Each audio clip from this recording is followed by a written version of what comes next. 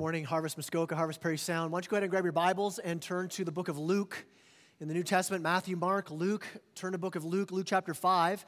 If you don't have a Bible on you this morning, just throw your hand up. We'd love to get a Bible into your hands. If you forgot your Bible or didn't bring a Bible, if you don't own a Bible, for sure, get your hand up, grab one of these, take it home as our gift to you. You're going to want to grab a copy of God's Word this morning. We're going to be going through a couple of different scriptures this morning, so grab your own Bible, grab one of these Bibles, open up your phone or whatever you got that you have God's Word on, and go to Luke chapter 5. We're going to be starting in verse 27.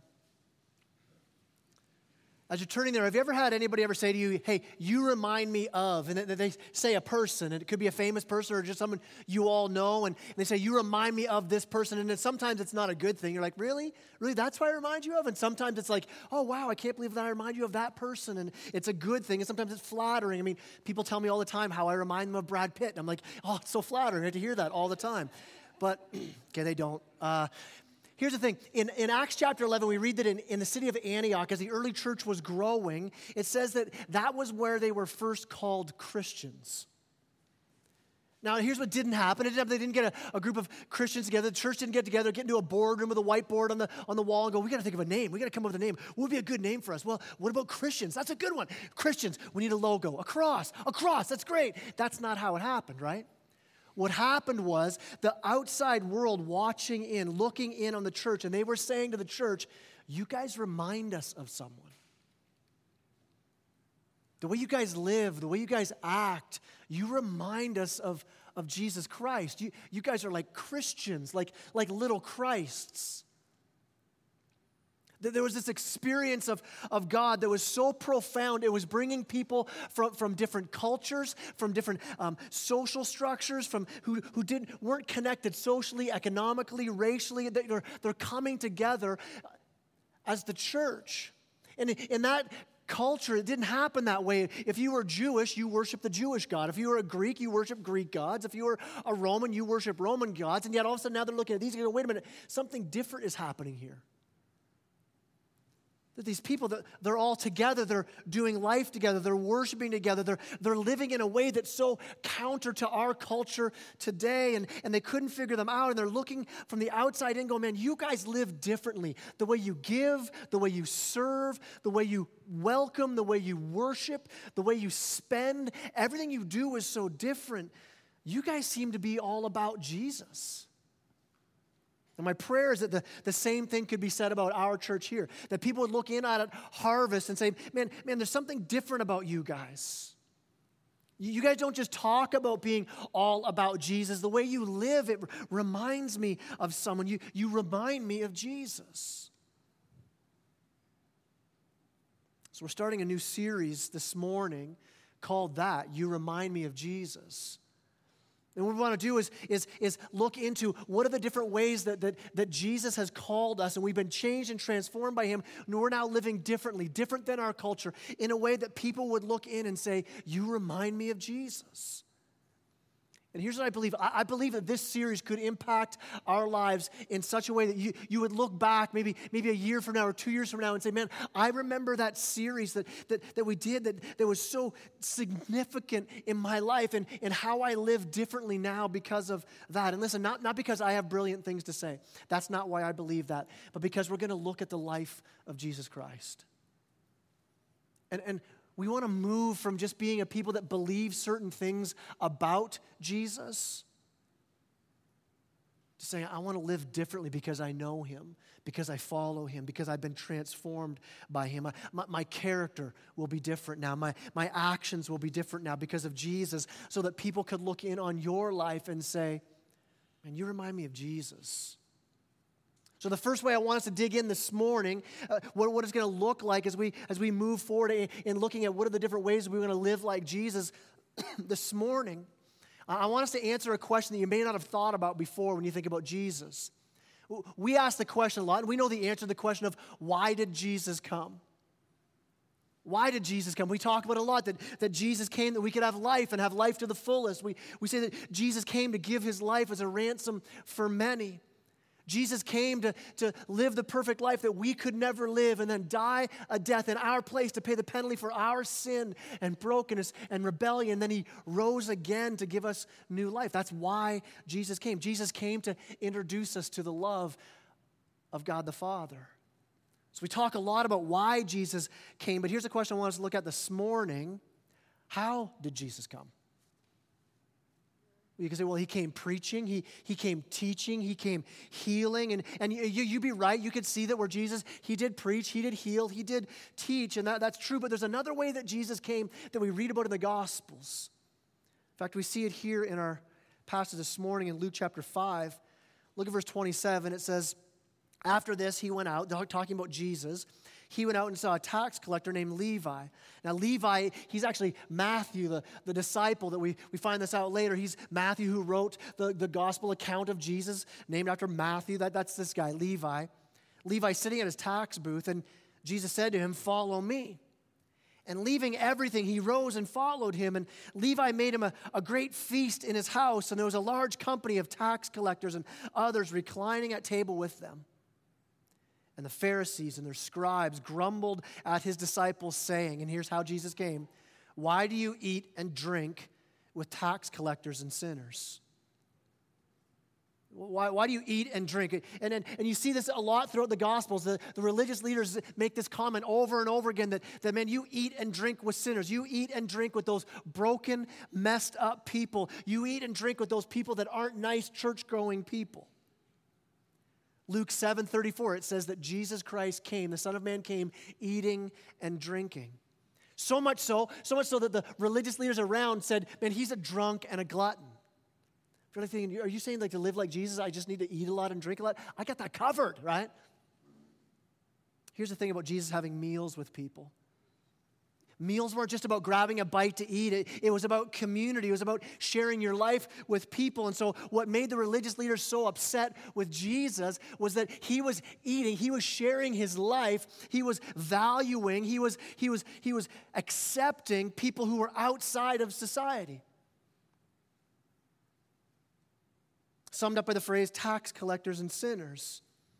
In the word sinners, it's the junk drawer term for just about anybody who was outcast, who was on the outside. It would be prostitutes and addicts and homeless and drunks and broken up people who didn't care at all about God.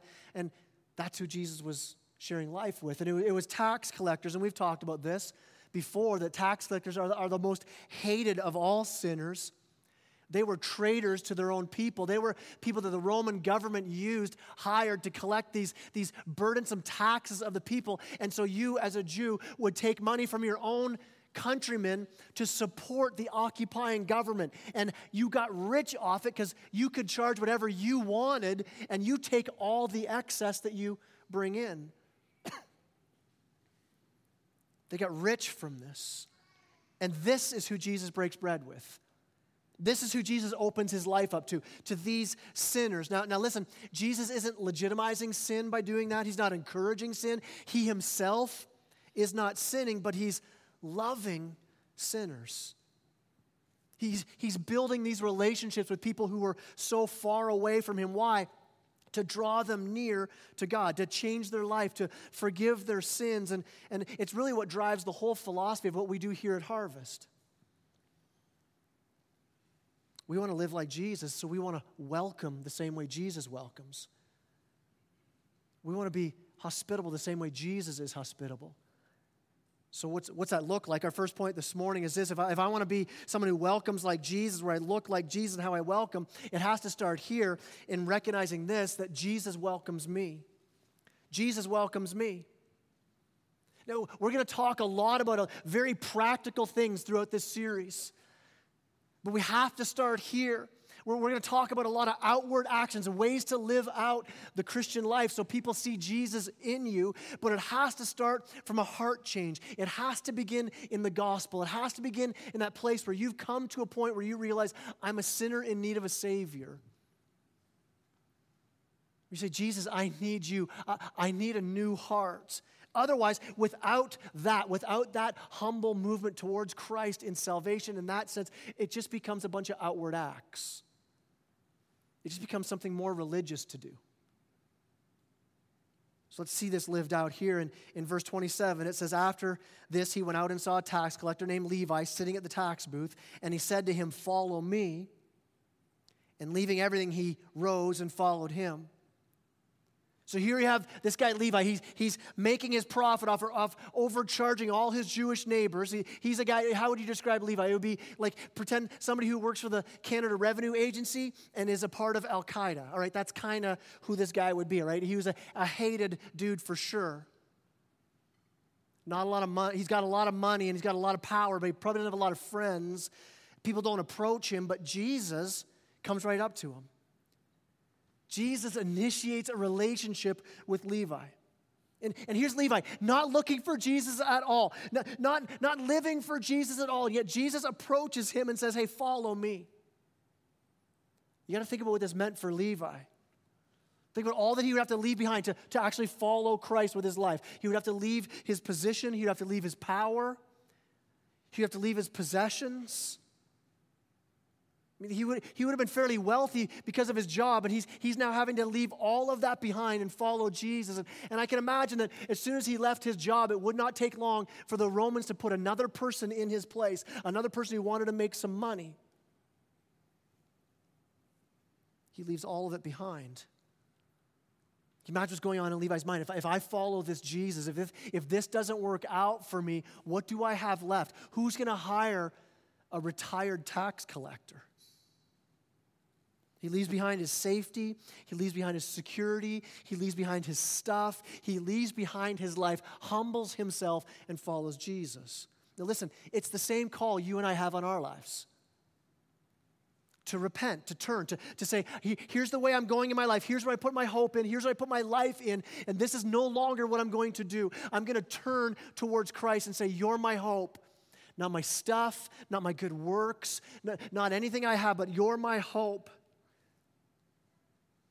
And no longer thinking about all the good things you need to do, but leaving that behind. No longer thinking, I'm too broken, I'm too messed up, there's no way Jesus could love me. In fact, look what it says in verse 31 when Jesus answers the religious leaders about why he would hang out with such busted up people. He says, those who are well have no need of a physician, but those who are sick. I've not come to call the righteous, but sinners to repentance.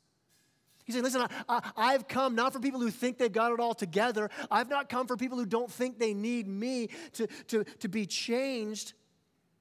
I'm not people who think they're righteous because of all the ritualistic religious duties and worship. No, I've come for sinners who are broken. And then we repent and we turn and we go from being strangers. The Bible says we go from being enemies of God to being part of God's family. I mean, really, if you think about what it means to welcome people, what would be a good definition of hospitality, it would start there. That would be a good place to get a definition where we turn strangers into friends and family. I mean, that's what hospitality is. I'm turning strangers into friends and family, and that's what God did for us through Jesus. So listen, when we talk about what it is to welcome others like Jesus, it has to begin here. It has to begin with that first step of following Jesus, where you yourself, have you gone from being a stranger to being a child of God? Have you had that point in your life where you said, Lord Jesus, I'm a sinner in need of a Savior. I can't do this on my own. I'm putting my hope in you. My hope isn't in me any longer. My hope isn't in what I do. My hope isn't in my stuff. I'm pursuing you. And what happens when you receive that hospitality, when you receive that welcome, there's this overflow that comes from that. And you begin to welcome like Jesus. I mean, you see it happen in Levi's life right away. I mean, instantly he follows Jesus. And look at verse 29. Levi made him a great feast in his house, and there was a huge company of tax collectors and others reclining at table with them. So listen, we understand, first of all, Jesus welcomes me. Here's our second point. I now welcome others. Jesus welcomes me, so I welcome others. Right away, here's this guy, Levi. He's been like a Christ follower for a few minutes, and he's already a missionary and a small group leader. What's up with that, right? He's not holding back at all. I think so often we can be like, well, I'm just really busy, so I don't know if I can do this whole welcome thing.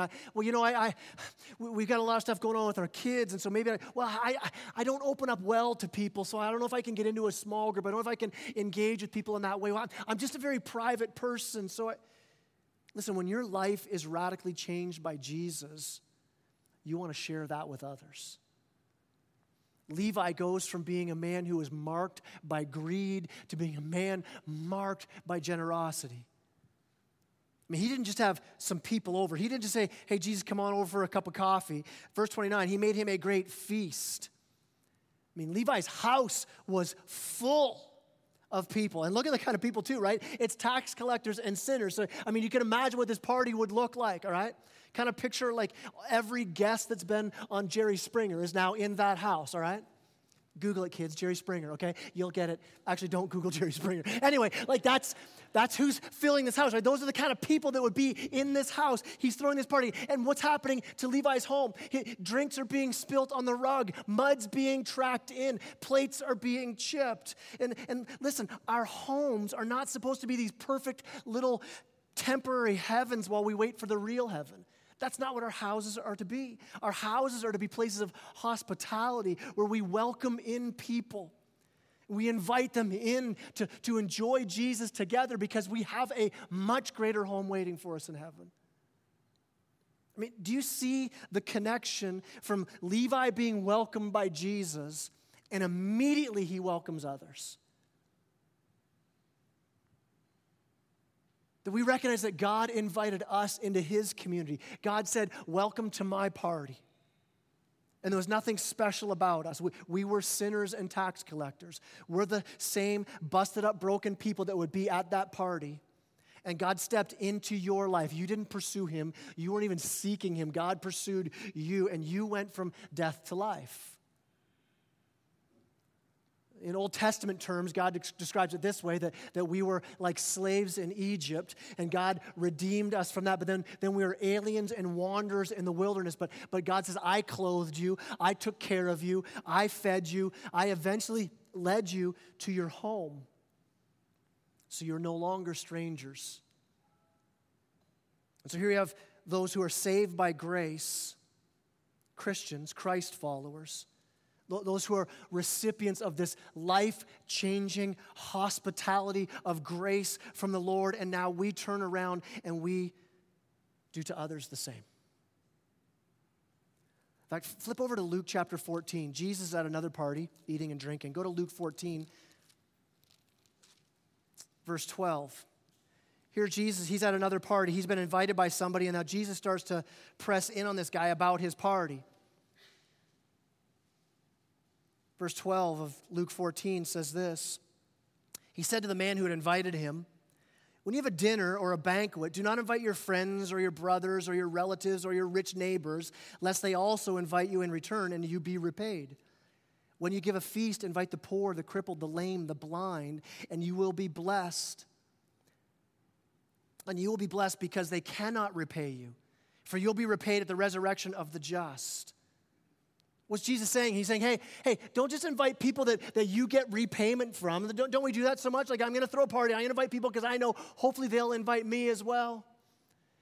Or we get together with people hoping, man, this might help my job. This might help my status. This might help me move forward. This just is so good. Or it just is great hanging out with these people because it's such a good time. And Jesus says, hey, don't only do that. Invite the poor. Invite the busted up because they can't repay you, but you'll receive your reward in heaven. What Jesus was telling this guy who threw a party that Jesus was at, he's saying, hey, tell you what, when you throw parties, do everything completely opposite to what culture tells you to do.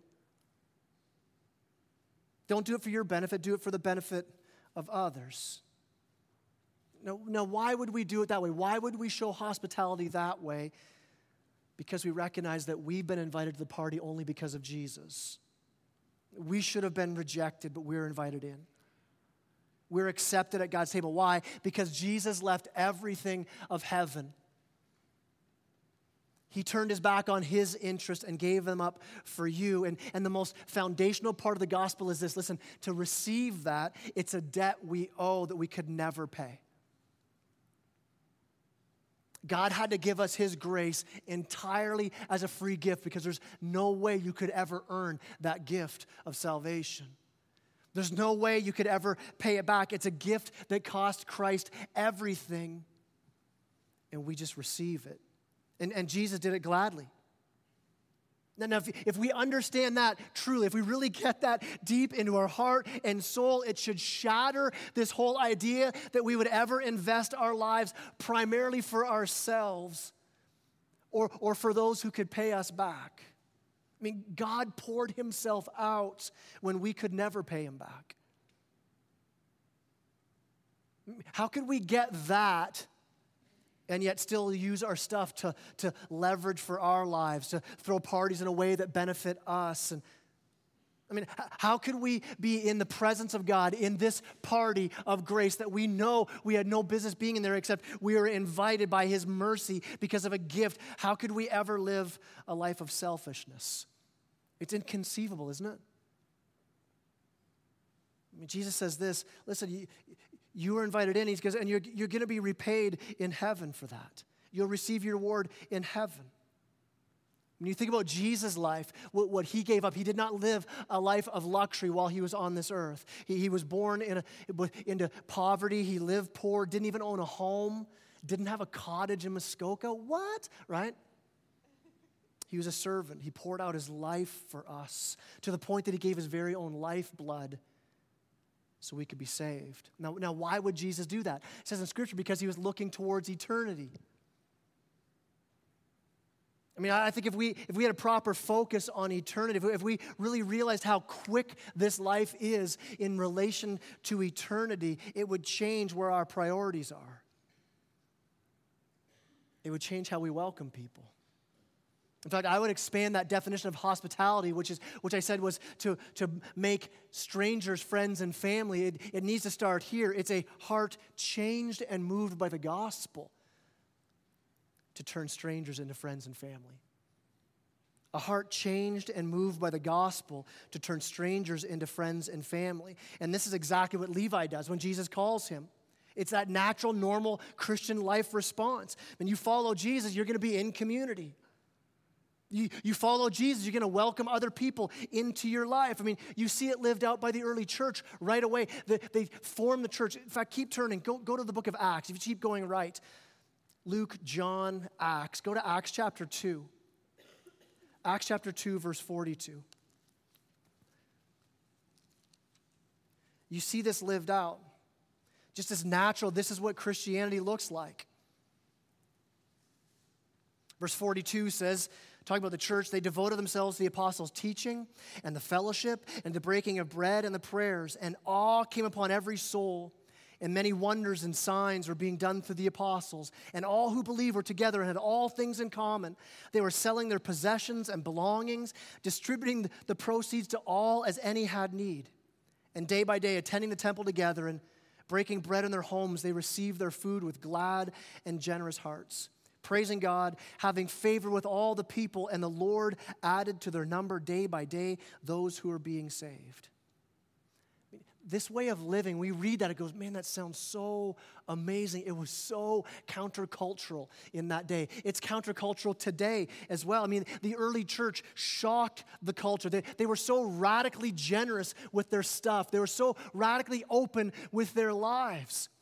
I mean, they just shared everything. They shared their lives. They shared their hearts. They shared their stuff so much so that it says later on in Acts that there were no needy among them.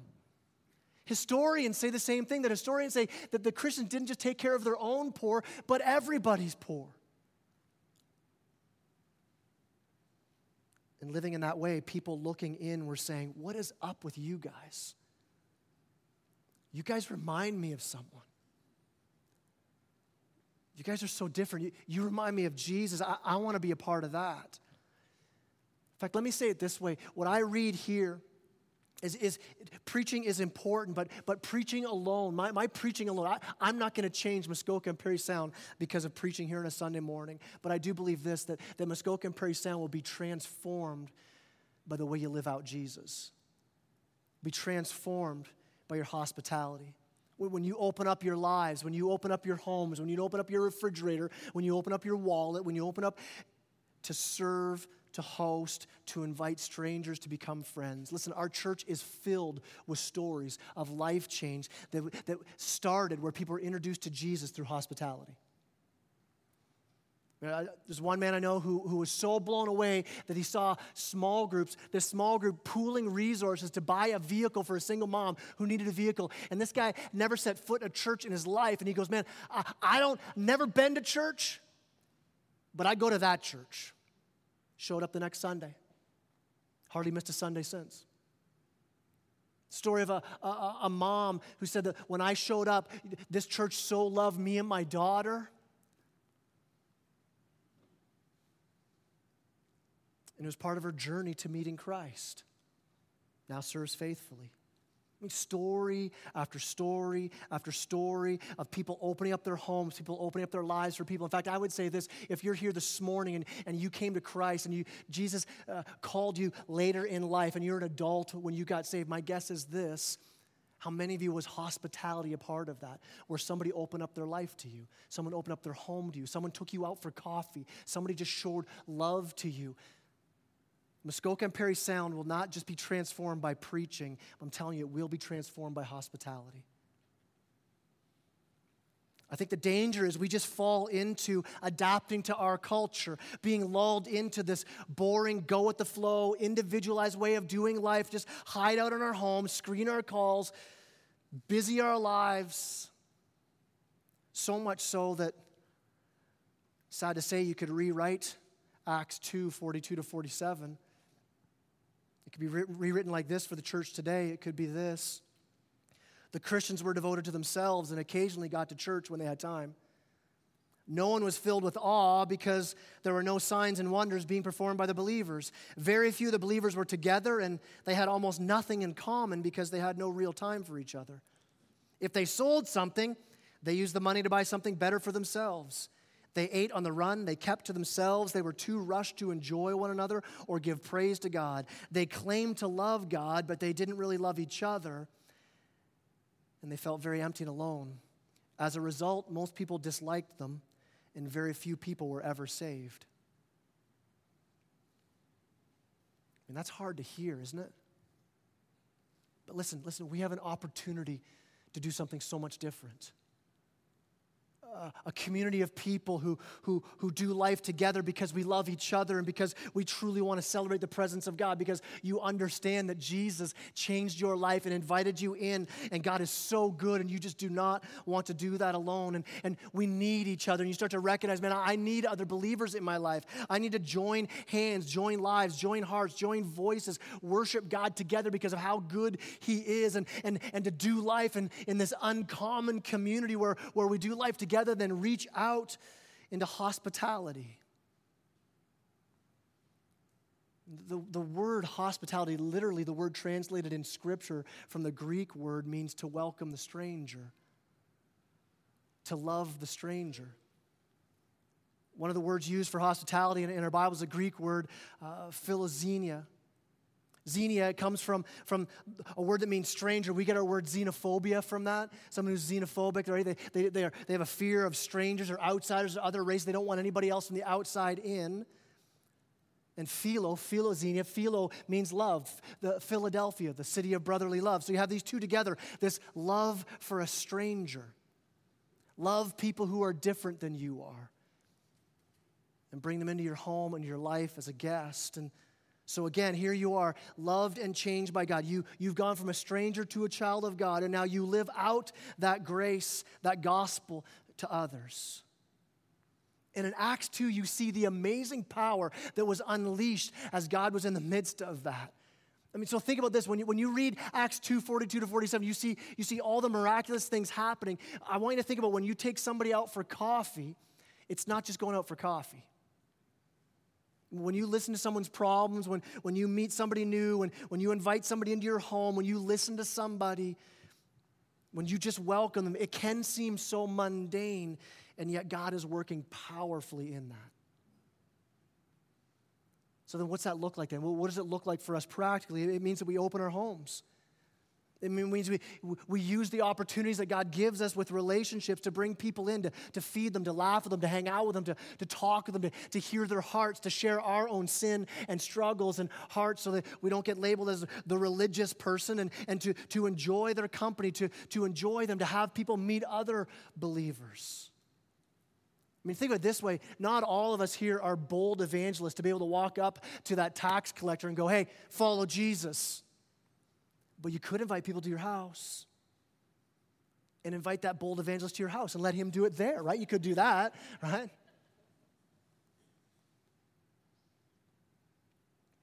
When you do this, when we open up our homes, when we love the stranger, you experience the joy of being this river of God's grace and hospitality where you receive from God and you give to others. If we don't do that, we become this stagnant pond where we receive everything we get from God, but it goes nowhere else. John Piper says it this way: the joy of receiving God's hospitality decays and dies if it doesn't flourish in our own hospitality to others. See what he's saying? When you receive God's grace and hospitality to you, but you don't give it out to anybody else, it decays and it dies with you. So we should always be thinking thoughts like, man, how can I draw the most people into a deeper experience of God's hospitality, of God's grace? How can I use my money for that? How can I use my energy for that? How can I use my time and my things? How can I use my church for that? It should cause us to be asking these questions of who right now needs encouragement and reinforcement in the battle against loneliness? Who right now needs to be asked out? Who right now needs to be invited in? Who right now needs encouragement?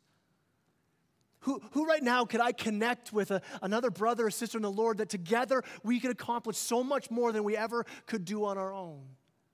And when you start to commit to living your life like Jesus in this way, when you're radical and consistent with hospitality, you're always going to be noticing somebody who's on the outside. You're going to find yourself noticing the stranger. You're going to find yourself noticing new people more. Seeing people that are lonely, seeing people that are broken, seeing people that are confused. So listen, I want to get real practical though. Like, what does this specifically look like? Before I do that, just to review, to summarize.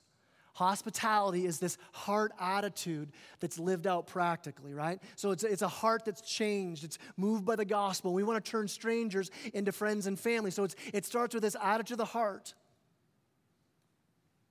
And because our hearts have been so changed, here's what it specifically will do. You'll actually literally start going after the people who the world excludes.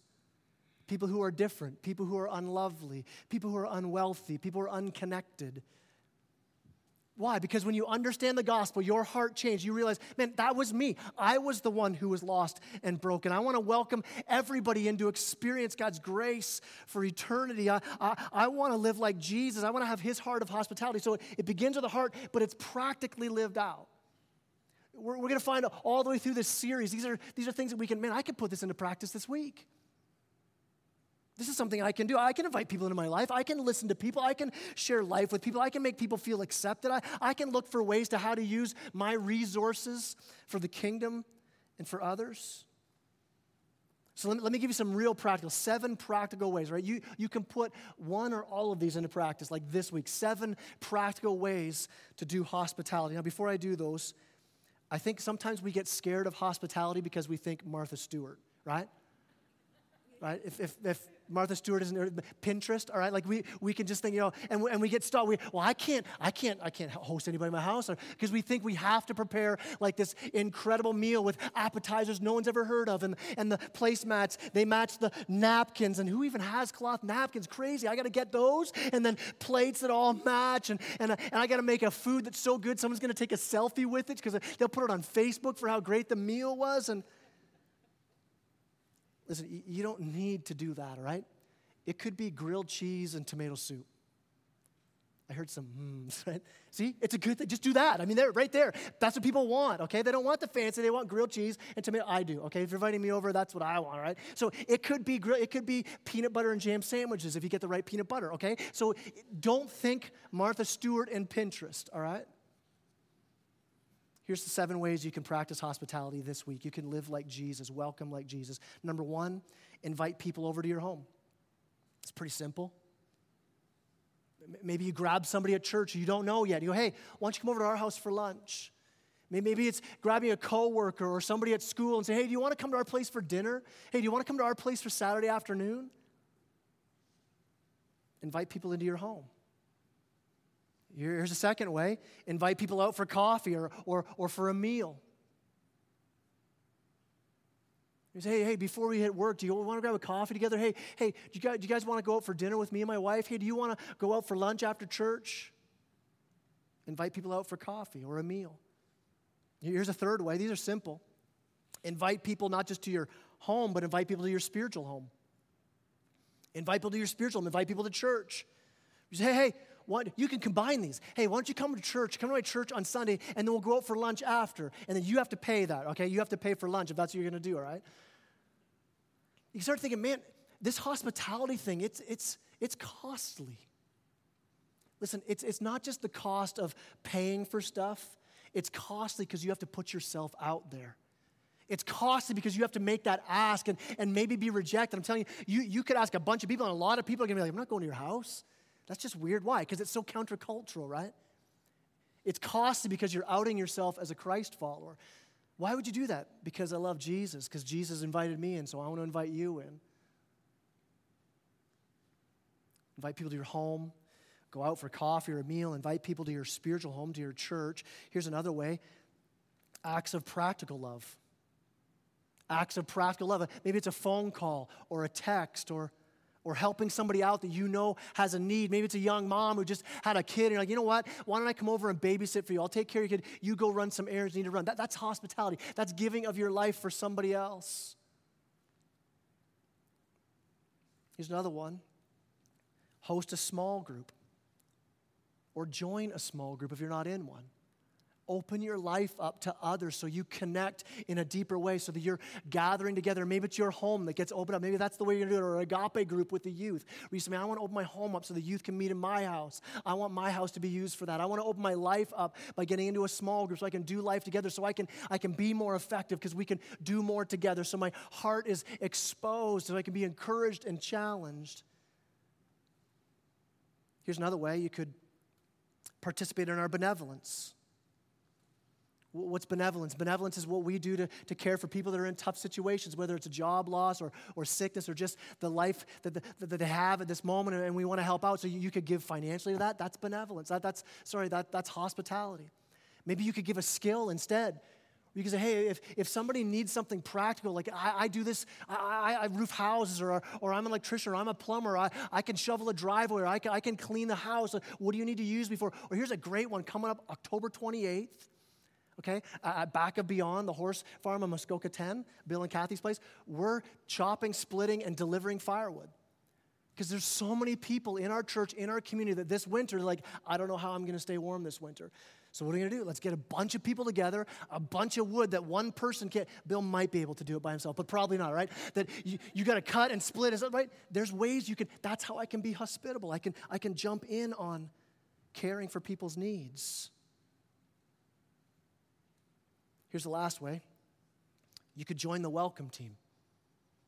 There's being hospitable. Join the welcome team at church. Be the one who welcomes people as they come in, that shows someone their seat, that's the smiling face, the warm handshake, the hug, the I'm so glad you're here. Now you might be going, I don't know if I want to do that. I don't want to be committed. I don't like the t-shirts they wear. I don't do t-shirts in church. Then don't get a t-shirt. Listen, if you call Harvest home, we're all on the welcome team, all right?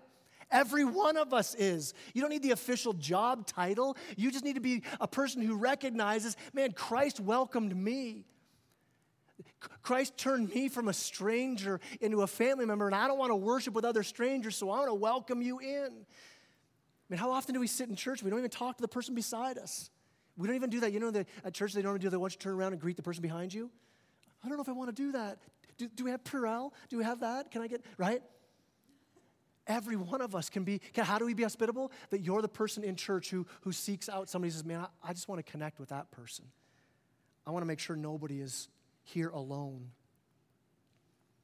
Now listen, all those 7 ways of doing this, very practical, but understand that we don't do those to win God's favor. Remember, it begins with following Jesus. It begins with a heart changed by Jesus, and then we live this out. We live like Jesus because we've been changed by Jesus. As the worship team comes up this morning and we end off, in Hebrews chapter 13, it gives this charge for us to be hospitable, to welcome in the stranger. And it says to take the risk of doing that. And it says, well, you don't know what could happen. I mean, you might be entertaining angels as you do it. Like God's going to do something huge that you never thought he could do with something so mundane as just having somebody in for a meal. But then it says this in Hebrews 13. It says, we do the risk. We do this. Why? Because God tells us he'll never leave us or forsake us. In the original Greek, it doesn't say he'll never leave us or forsake us. It says he'll never, never leave us and never, never, never forsake us. That's literally what it says. 5 negatives. He'll never, never leave us. Never, never, never forsake us. Over the top grammatically. Why? Why? Because the author's pounding home the unconditional love and grace and welcome of God. So we can be sure of God's love. How can we be so sure? Because it goes on in Hebrews 13 to say that Jesus Christ stepped outside of the gate to make us holy by his blood. Talking about his crucifixion. What's it mean to step outside of the gate? Jesus became the outsider. Jesus became the alien. Jesus became the one who was cast out. He took our place. He took our homelessness. He took our exile so we could be brought into the party of grace, so we could experience God's radical hospitality. We could go from being strangers and enemies to friends and family. And then it goes on in verse 13 of Hebrews 13 and says, so now what do? We now, as those who know Christ, we go outside of the gates. We pay the cost of hospitality. Because for whatever it's going to cost us, for us to stick our neck out and invite somebody to church, for us to spend our money on the poor, for us to spend our money and use our home and our time and our energy to welcome in the stranger, it's nothing compared to what Jesus paid to bring us home. Nothing compared to what we have waiting for us in eternity as we celebrate the greatest feast ever together in the presence of God. So let's go outside the gate. Let's look for the outsider. Let's look for the seeker. Let's look for the poor. Let's look for those people. Let's be hospitable. Let's be together as one, living and welcoming like Jesus, so people would say, you remind me of someone. I want what you have. Would you stand with me as I pray?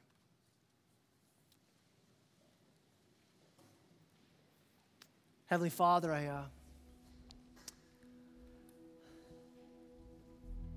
thank you for the promise you give us that you'll never, never leave us, never, never, never forsake us. And you promise that when we open up our homes and our lives and our resources to the strangers, that you'll do a work that we never could imagine.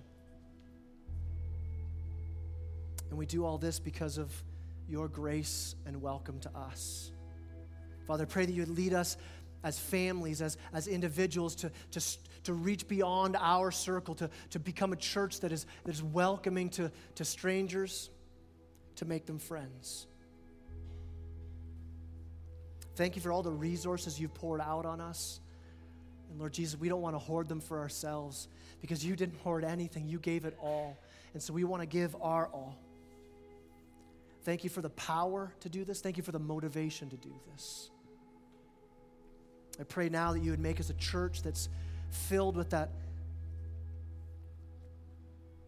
with the same spirit that says, I have a feast for you. I have bread for you. I have drink for you. I have rest for your soul. Thank you for that grace. And thank you that we can step out now and risk as we follow you. As we follow you, Lord Jesus, to the ends of the earth. As we follow you to reach out, because you've given us everything and we know you'll never leave us. And I pray this in Jesus' name. Amen.